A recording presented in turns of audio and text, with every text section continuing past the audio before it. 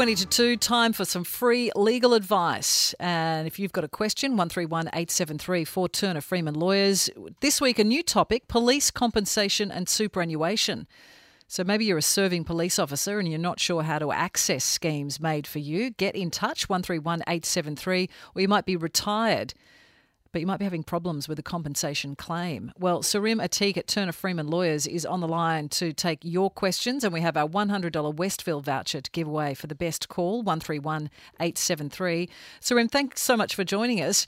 Tell me about the police officers, this specific compensation scheme, because it is set up for officers themselves.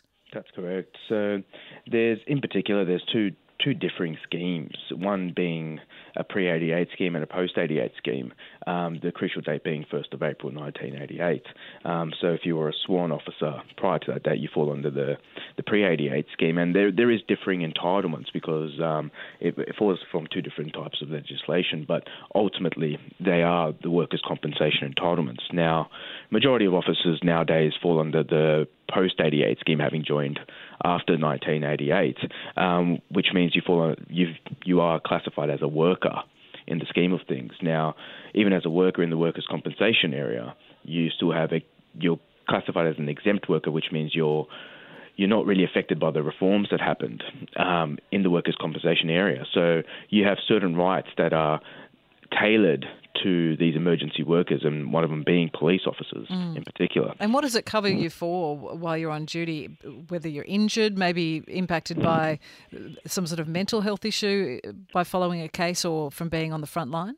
Well, that's right. And you see a lot of these type of injuries, especially with the type of work that police officers do, and in particular with everything that's happened over the last 12 months, whether it be bushfires or floods and COVID as well. So there is avenues for you to, if you are unable to work as a result of your injury, you can pursue workers' compensation payments, which will supplement an income in a way for a certain period of time. And that's normally up to about the 9-month mark where you can claim a pre-injury wage. And that's particularly tailored to police officers. And there are certain hurdles you have to jump over in particular to get there. But then after that, you're even entitled to a further payment, which is the statutory rate, which is a reduced amount. But that follows at 9 months, along with income protection that flows from your superannuation. And if you are unfortunately discharged or retired from the police and cannot work as a result of your injury, then you're also entitled to claim superannuation insurance benefits in the form of a total and permanent disablement claim. But if we keep going with the workers' comp, you've got the injury supplement, you've got, the insurer, if accepted liability, can also pay your medical and treatment expenses for you to go and obtain that treatment and try and get you back to work if it can be. And then you've also got the avenue to seek a potential lump sum claim, which has its certain thresholds for psychological injuries and certain thresholds to meet for extended per compensation rights. And how is this sort of compensation different to what's available to all workers?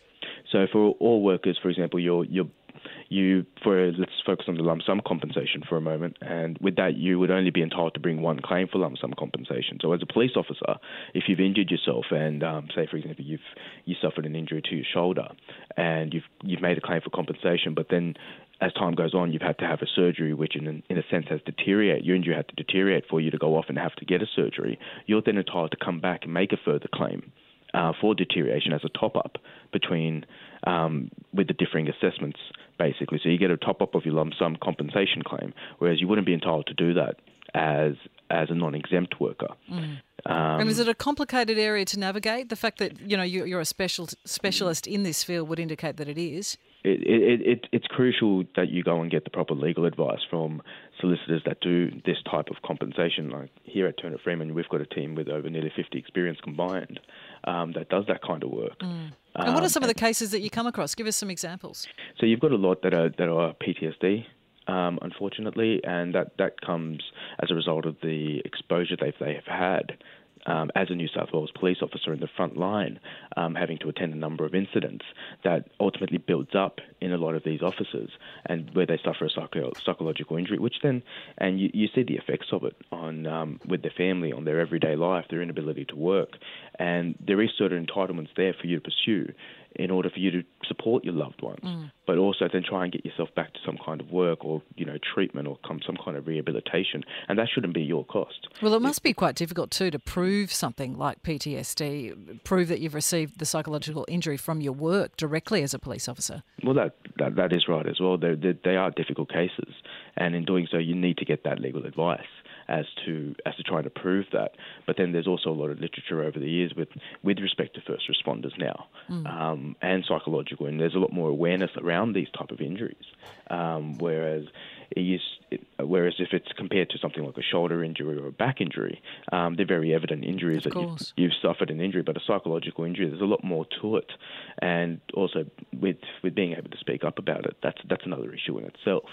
In dealing with these type of injuries and accepting the fact that you may need to get some help. And what about the family members, the loved ones of police officers who've suffered physical or psychological injuries? Can they also make claims? They can. There's certain schemes underneath that, not so much the sense that you can claim under the workers' compensation rights, but, for example, if a spouse has to leave work to care for their partner, in a way, because they're unable to do certain things around the house and they need a full-time carer, you can be compensated for doing that kind of work through workers' compensation in the form of domestic assistance, or get the assistance at home to help support the families in able to deal with this, per se. So in terms of under the workers' compensation scheme, there isn't so much under the post-88 scheme that you may very well be able to pursue compensation for anything that's happened to you as a result of a workers' compensation injury. But having said that, there is always assistance there for you to obtain through the insurer. Yeah, well, it's good to know that you're there to offer that help. And if you do want to get in touch, Turner Freeman Lawyers, they provide a range of specialised legal services, including compensation and negligence law, asbestos litigation, superannuation, disability claims, employment law, wills and estate and property law, and of course with the police compensation and superannuation area as well, of which Sarim Atik is a specialist. Sarim, thank you so much for your time. Thank you, Deb. Appreciate it. You can get in contact directly with any of the team at Turner Freeman, their website, turnerfreeman.com.au, or give them a call directly, 13 43 63.